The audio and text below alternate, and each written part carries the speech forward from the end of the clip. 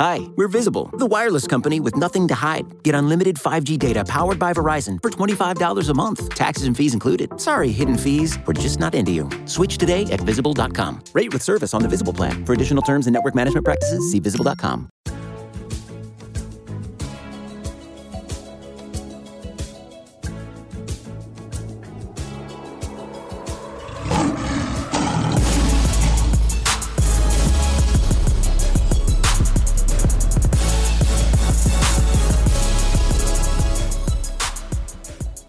And welcome to First Bite, our Detroit Lions offseason preview podcast, where we're getting to know some of the Lions GM and coaching candidates with some special guests. My name is Jeremy Reisman. I am the managing editor over at Pride of Detroit and the co-host of First Bite. With me, as always, is Ryan Matthews at Ryan_POD.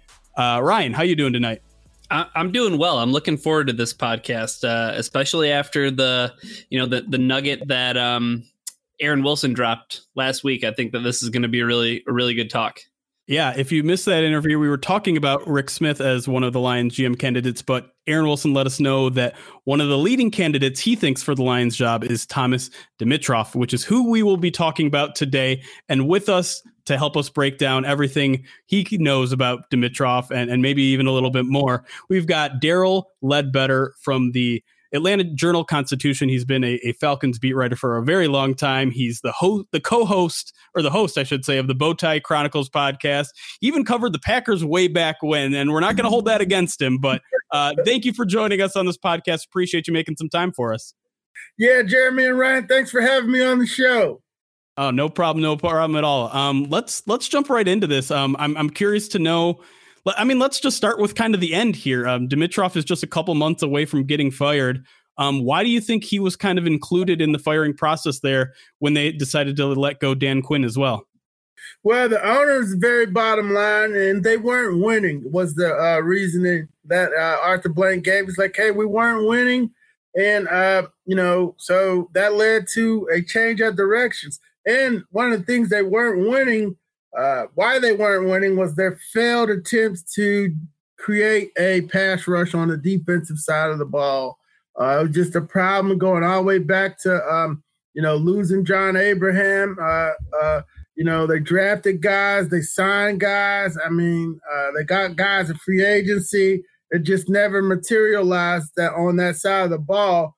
They needed to put a defense with Matt Ryan, and over the 12 years, they weren't able to put a championship-level defense together, and that was the reason why Thomas Dimitroff was fired. Well, yeah, go ahead, Jeremy. Let me get in a quick follow-up here, because, I mean, that sounds like a very familiar story from the Lions' point of view. You know, they have, a guy that some people think could potentially be a Hall of Fame quarterback, and a guy like Matthew Stafford couldn't build a defense around him for the past 12 years as well. But was it a lack of trying, or just trying and failing with Dimitroff? Because it sounds like at least maybe they were making efforts and it just wasn't working out, or was it just it was something that was kind of put on the back burner for the Falcons? Oh, no, they were swinging away at it. They were swinging away, Jeremy, no doubt about it. Give him credit, though. He came into a really tough situation after the federal dogfighting trial. The Falcons are 4-12, and the coach leaves in the middle of the season. Mm-hmm. So he comes in, and right away, bam, he hits a home run with Matt Ryan and gets Sam Baker in the first round and signs Michael Turner in free agency. So all of a sudden, you got offense. You got a 1,600-yard back, a rookie throwing the Rowdy White off of that, and you're 11-5 and in the playoffs with the old defense. So they go to the playoffs in first three of the first 4 years, and then 6 of their first 5. So, he got the offense right, but along the way, that defense started deteriorating. And in the 2012 championship game against Kaepernick and them, they're up 17-0, and they blow the lead and don't go to the Super Bowl. 2 years later, the offensive line rebuild didn't work out, and so Coach Smith gets fired. So then comes Dan Quinn, but we got a lot of we can stop right there for now. That's good. That's a good place to kind of move into a different discussion, I think, Daryl. For Lions fans specifically, they kind of reached their wits' end with Bob Quinn. So what was the kind of the breaking point with fans, do you think, with Thomas Dimitrov? Because you said, Arthur Blank was a bottom line guy. They weren't winning. Did you get that sense that fans were growing tired of his inability to build that defensive pass rush and put a defense opposite of that really high potent offense? Yeah, we can trace it back to the drafting of Vic Beasley, 6th overall, or 8th overall. And then 2 years later, Tack McKinley, 26. Vic didn't do much the first year. He was playing with a messed up shoulder. Second year, he goes lights out, 15-5. They go to the Super Bowl. They can't sustain that. They fired Brian Cox, who kind of got that out of him. Dwight Freeney retires. Vic goes off in the Never Land, and we haven't seen him since. Okay. 2 years later, they draft McKinley. Those are supposed to be that's their Dwight Freeney, Robert Mathis, for lack of a better word. Sure. Comparison. That's the comparison they use because he tried to build, the Colts here. He had Peyton Manning. He had Matt Ryan's his Peyton Manning. Never really had the Edge James, but Devontae Freeman was at some point.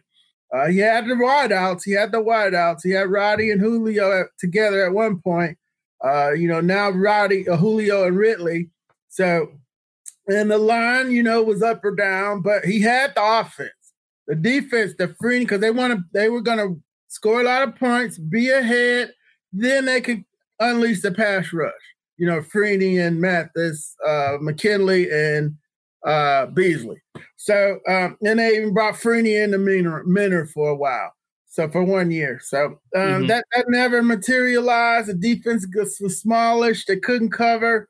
Smallish, fast defense. And they never got the pass rush. And that's how, we are here today. Yeah, it's interesting. We actually had a Falcons fan watching us live a couple days ago, and he actually said, he wasn't all that much in favor of firing Dimitrov. He just wanted Dan Quinn gone. Was that kind of a popular attitude in Atlanta, or were most people ready to move on from both? Most were ready to move on from both. I thought Coach Smith should have stayed, and a new GM should have come in. Because I didn't, if you look at all of his draft picks, go look at the offensive line and defensive line. He messed up both. The 13 and 14-year rebuild, the rebuild of the line from they cut Todd McClure, drafted Peter Cons and Lamar Holmes, and the line just, Matt Ryan was running for his life all of a sudden. Michael Turner couldn't run anymore, and that got Coach Smith fired. So this time around, I was like, who's picking a lineman? Because y'all can't do the same thing. And sure enough, they picked these linemen that they overdraft Chris Lindstrom at 13. He's a good player. He's going to be a 10-year pro, but he ain't Quentin Nelson. Okay. Caleb McGurry, they trade in. Excuse me, guys. Excuse me. They trade back into the first round for Caleb McGarry. And there were like three tackles right ahead of him. So, be wary of him drafting offensive and defensive linemen when he gets the Detroit job. Let's not jump the gun here. We'll just give it to him tonight. So maybe that would be the blessing in disguise, is that the Lions seem like they had their offensive line pretty set at this point. Yeah. So, Daryl, was it a problem with his drafting philosophy? Did he just kind of seek out these really particular linemen that he didn't end up hitting on because of their traits, or was it swings and misses in free agency, or what led to his inability to build up in the trenches? Yeah, I don't know, but it was consistent. I mean, Peter Cons, you figure, hey, Joe Thomas, Wisconsin, he's the first bus out of Wisconsin in 10 years. So, that was okay. The tackle, though, Lamar Holmes, you dig into 1AA Southern Miss and don't pick the kid from Massey kid from who's still playing from Florida State. you get to see the SEC and the ACC every weekend down here. I'm thinking the guy from Florida State's better than the Southern Miss guy. But not to them. They picked the Southern Miss guy who's out of the league in 3 years. So, and that kept happening. Free agency last couple of years, they tried to sign Jamin Brown, who's bounced out of the league, a former third-round pick, been with 5 teams, couldn't cut it in Philly this year. And I heard that's why Scott Pioli left, because they signed Jamin Brown and James Carpenter these 4-year contracts. He knew what was he saw the future. Yeah, he saw that ship sinking, huh? Yeah, and got out. And we're going to get a little bit more into Pioli in a minute because he's also one of the Lions candidates. Let's talk a little bit about Dimitroff as a person, because I do think, the Lions keep talking about building a culture here, and it sounds like they want, good character people in the organization from top to bottom, people who can get along with each other. In terms of a working relationship, was there ever anything rocky with Thomas Dimitroff, or was he just kind of, he was there 12 years, so you have to imagine, there was a bit of harmony within that front office. Is that basically how you would describe his 12 years there? Yeah, he was very particular, and I think that came from the top. And you got to remember where they were coming from out of the federal dogfighting case. That character was going to be a major problem or major emphasis is what, not a problem, but an emphasis, Jeremy and Ryan. So he did a great job of vetting that. And, they would take medical gambles, but not character gambles.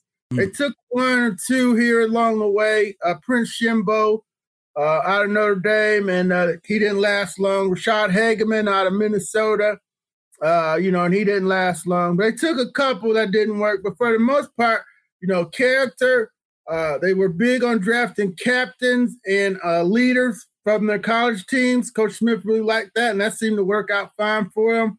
But as a person, he did a lot of work in the community. He's a cyclist. He likes to ride, he likes to ride his bike and so forth. So there wasn't any problem like that. It was just, at the end, they weren't winning, and their inability to win in the trenches on the offensive side and get to the pass rusher on the defensive side. Those were the big problems. And one last thing in terms of a working relationship, Daryl, can you comment at all about the kind of relationship that he had with both Mike Smith and Dan Quinn?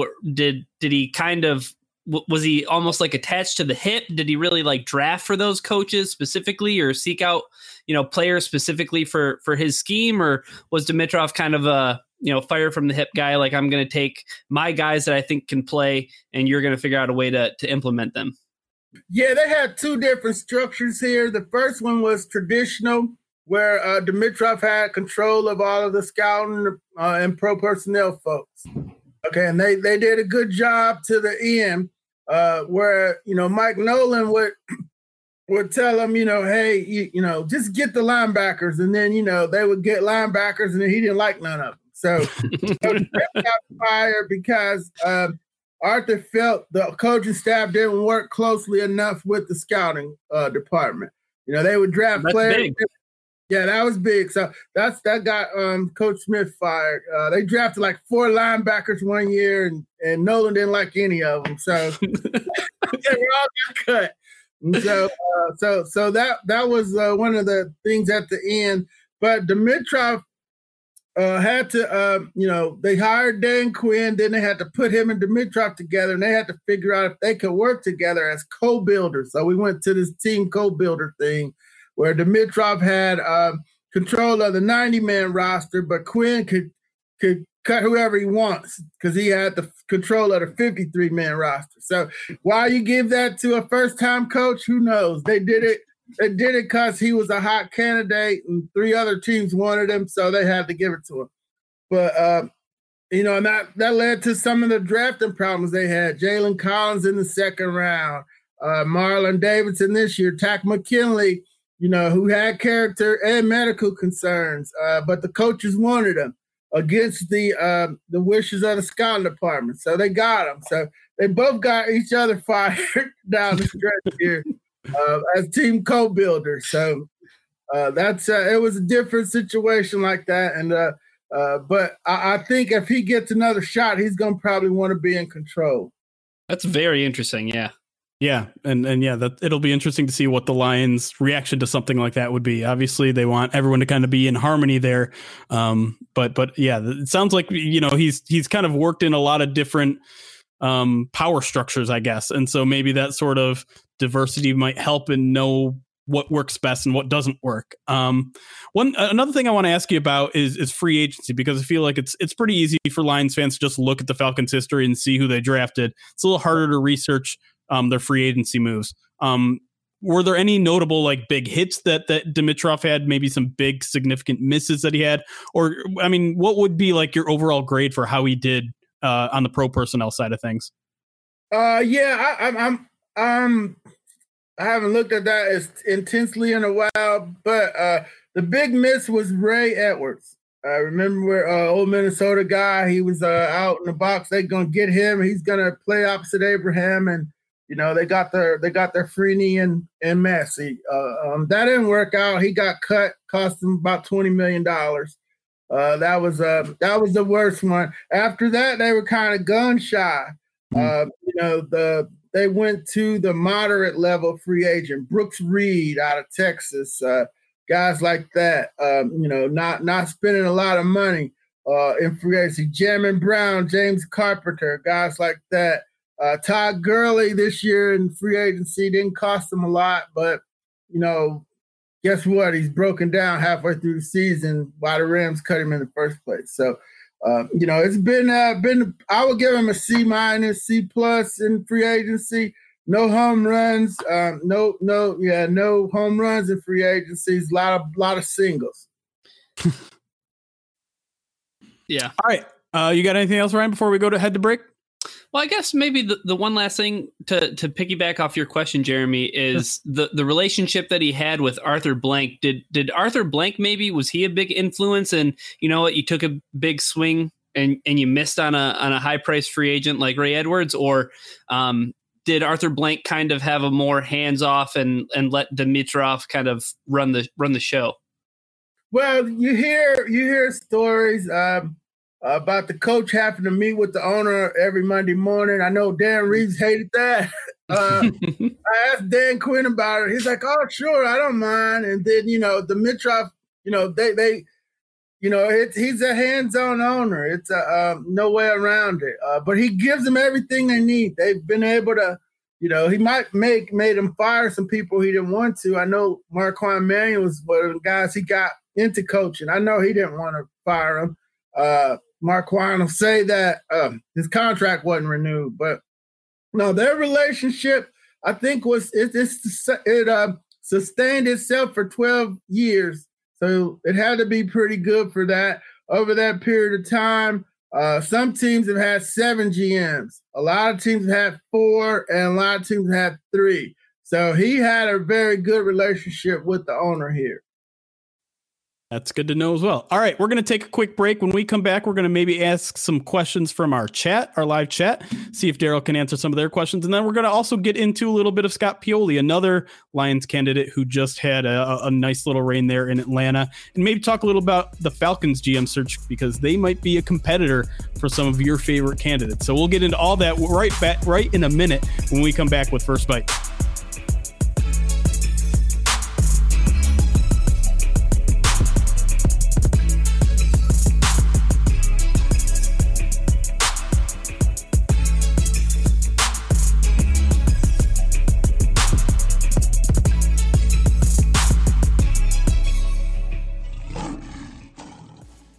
Hi, we're Visible. We're the wireless company with nothing to hide. Seriously. Hidden fees? We don't have them. Annual contracts? Not our thing. Great wireless on just one line? Now that's more like it. Get unlimited 5G data powered by Verizon for just $25 a month. Taxes and fees included. That's right, $25 a month, every month. Sorry, hidden fees. We're just not that into you. Sometimes the choice is just Visible. Switch today at Visible.com. Rate with service on the Visible plan. For additional terms and network management practices, see Visible.com. Hey, it's Kaylee Cuoco for Priceline. Ready to go to your happy place for a happy price? Well, why didn't you say so? Just download the Priceline app right now and save up to 60% on hotels. So whether it's Cousin Kevin's Kazoo Concert in Kansas City, go Kevin, or Becky's Bachelorette Bash in Bermuda, you never have to miss a trip ever again. So download the Priceline app today. Your savings are waiting. Go to your happy place for a happy price. Go to your happy price, Priceline. And we are back with First Bite, talking about Lions general manager candidate Thomas Dimitroff, who is scheduled to interview with the Lions this week, reportedly. We're here with Daryl Ledbetter from the Atlanta Journal-Constitution, Falcons beat writer, giving us all the information we need. Let's actually shift our conversation here to Scott Pioli, who was the assistant general manager of the Falcons from 2014 to 2019. You kind of mentioned the story about him leaving there. Let's first tackle like what exactly he did there. And I don't know if, the Falcons are a transparent organization, so exactly what he was doing over there. But, normal fans probably have no idea what an assistant general manager does. So to your understanding, what was Pioli's role there in Atlanta during his 6 years there? Yeah, his role was to help, at least we articulated it, to help with the drafting of the linemen. He was a former college lineman himself. He had done a pretty good job in Kansas City. The record wasn't that good, but all of a sudden Andy Reid took a lot of his players and started going to playoffs with them. So, he did. Forget Houston. The big kid from Georgia was one of his big draft picks for the Chiefs. So he came here and he was supposed to help them in the areas where they have been deficient in the drafting part of it. And Scott and Thomas were best friends. And in that book, The Patriot Way, they talk about how Scott was visiting his dad, who was really sick in Cleveland when he was with the Browns, and Thomas was down here scouting. A lot of the Southeast scouts live out of Atlanta because you can get to all the schools pretty quickly. But yeah, best friends. And Scott was out of the game after getting fired in Kansas City. So, he was trying to help have Thomas's back in his new role as he shifted from, traditional GM to co-building GM. And, they worked hand in hand, mostly with the draft. So I know you mentioned, Daryl, why, Scott ultimately decided to step down due to drafting issues.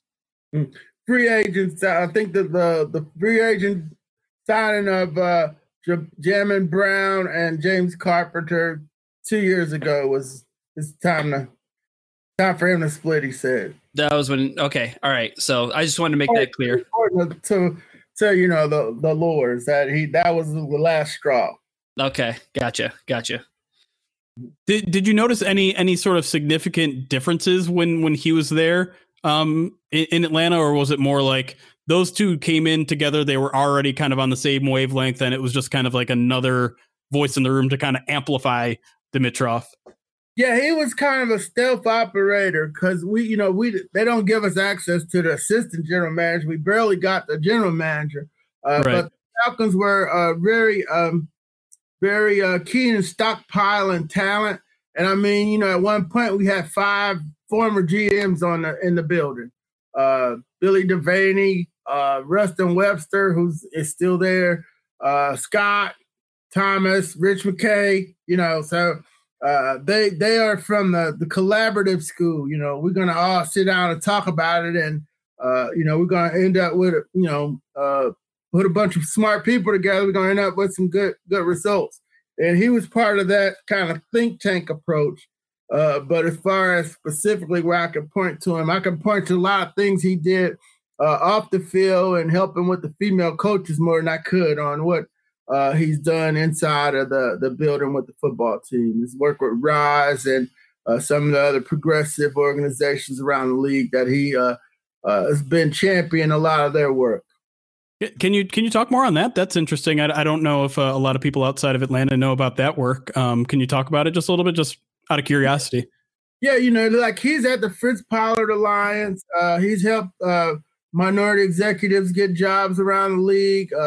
He's at the Rise Foundation, the Dolphins owner, started out of Miami, and I saw him at that function in Minnesota at the Super Bowl. So, he kind of quietly goes around doing his social action work, doesn't like to bring a lot of attention to himself. I would Google his graduation speech. He got honored from his Southern Connecticut State University. But he in his speech, he talks a lot about his background, his upbringing, his humble upbringing, and all the benefits of the things that he's had to, working with the Patriots and in the league. So that was probably the most insight to Scott I got was, doing that graduation speech that he gave. Interesting. Yeah, very interesting. So the one last question I guess I have about Scott Pioli is he, eventually steps down. He steps away from this. Do you think he also kind of steps away because he's ready to not be a part of a think tank and kind of lead another think tank and step up for another general manager position? Yeah, no doubt about it. He did some things in Kansas City, right? He did some things that, I was president of the Pro Football Writers at the time, so I would get all the complaints on access and all this other crazy stuff he was doing out there. But, we made peace at some point. Patriot way, right there. Yeah. But I think he's got some thoughts now on how he would do it. Not try to, do the Patriot way thing. So, he had part of, the quarterback thing didn't work out. Matt Castle didn't work out. So, they ended up having to get Alex Smith. So, if you get the quarterback right, you're usually around for a while. Yeah. That happened here. I was going to say, look at Thomas Dimitroff. Yeah. If you get the quarterback right, you're usually in a good place. But yeah, he's grown. I would think he would say that he's grown as a person. He's on a mission. He definitely would do some things differently than he did in Kansas City. Maybe blend the Kansas City, Atlanta, New England years, and maybe return Detroit to powerhouse status in the NFC North. That sounds pretty good. I mean, I think the one thing I think that obviously would concern any studious fan is that time in Kansas City. He took over a 2-14 team, and 4 years later they were still 2-14 team. And you're talking about a Kansas City team that at the time had a history much like the Lions, not a lot of great things happening to it. And then as soon as he steps out of the door, Andy Reid comes in and turns everything around. So obviously that's a big concern with him. But like you said, it's been a very, very long time since then. He's had a lot of good experience, either being the assistant or just kind of floating around, wherever he's been. But let's turn our attention here to the Falcons GM search, because I do think it's something that Lions fans should keep in tune with. We talked with Aaron Wilson last week, and he said Rick Smith is the guy in Atlanta, the guy that the Lions might have to pry him away from. Is that what you're hearing too? Yeah, he's in all our stuff, and I love Aaron. He's a good friend of mine. We are hearing that. We're hearing that Rick's the guy. He's on the competition committee with Rich McKay for a long period of time. Their relationship goes back to the Matt Schaub trade. Falcons got Michael Vick. If they knew that Michael Vick was getting ready to go in the federal was being investigated by the federal government, they might not have made that trade. So they go back that far. We also are hearing the AJC reported that Terry Fontenot from the Saints is on their list. Brad Holmes from the Rams. Now the catch is that, hey, both of those guys, the teams might not let them interview. Right. So that automatically make Rick a candidate. They also interviewed Anthony Robinson, their director of scouting, who's a guy who has come all the way up from being the Ravens intern to director of college scouting.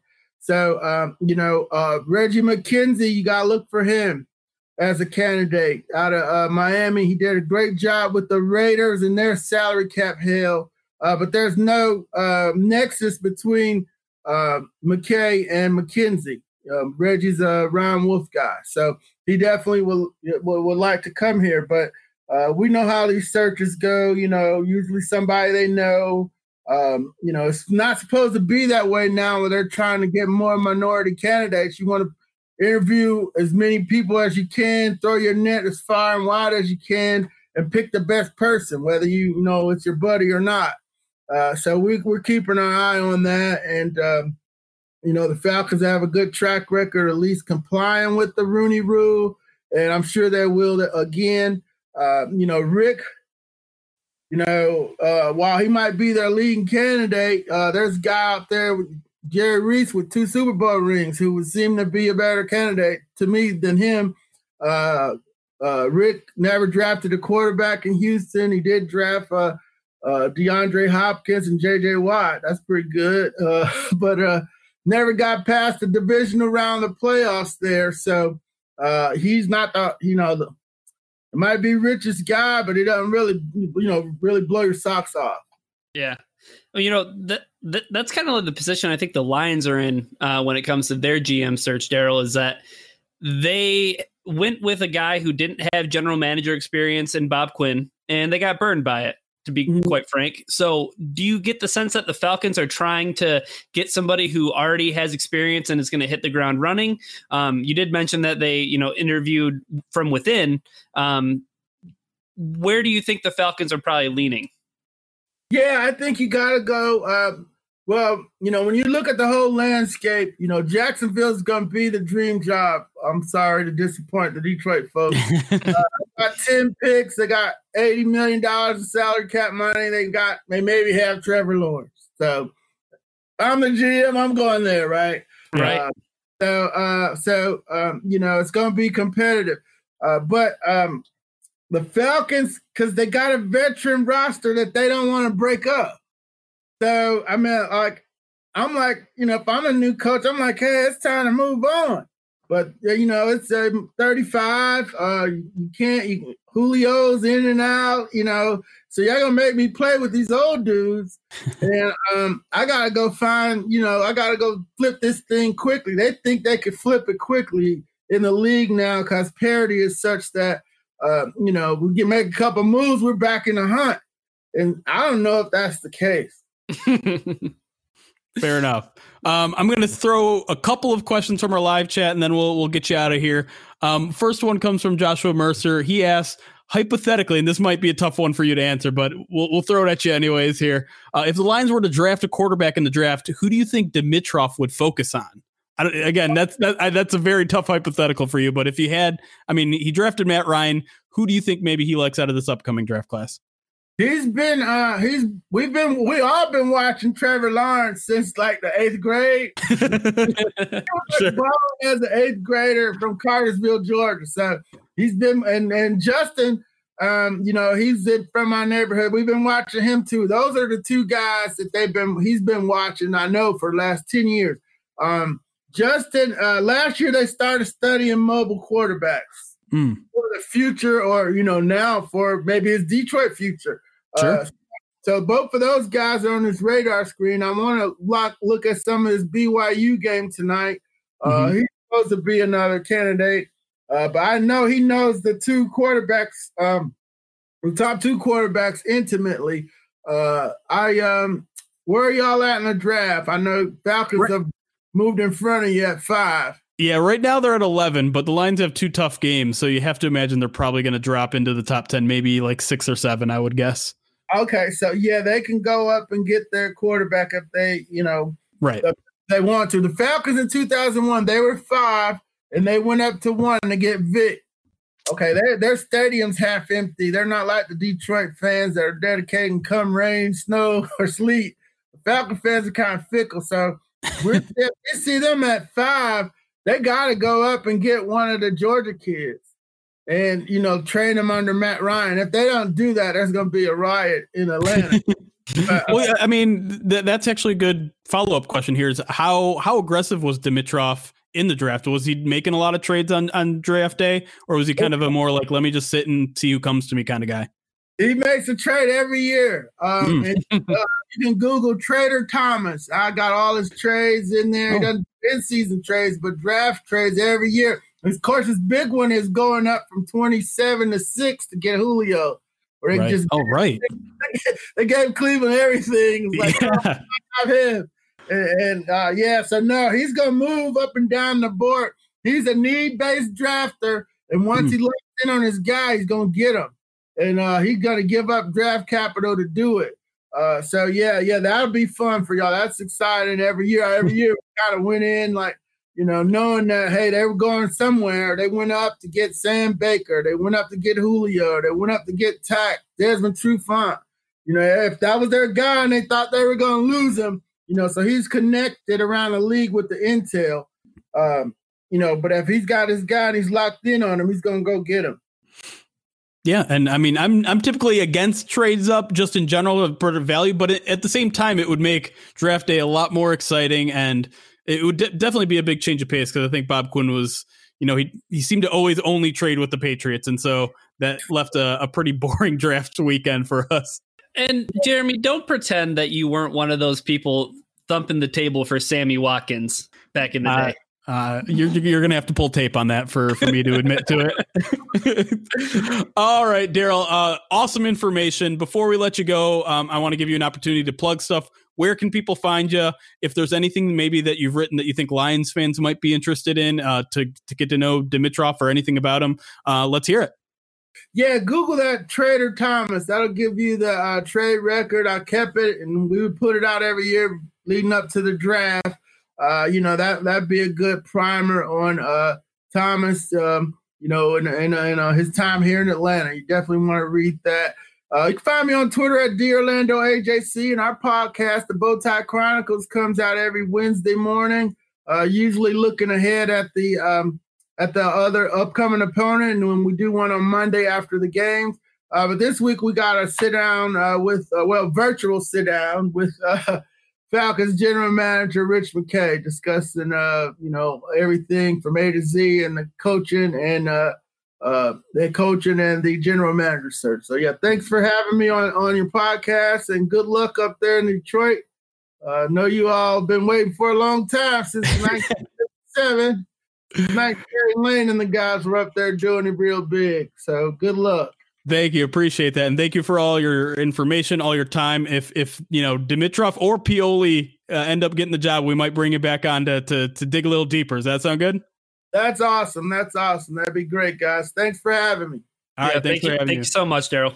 And thank you all for listening. I appreciate you listening to First Bite Podcast. And as always, it's chaos. Be kind.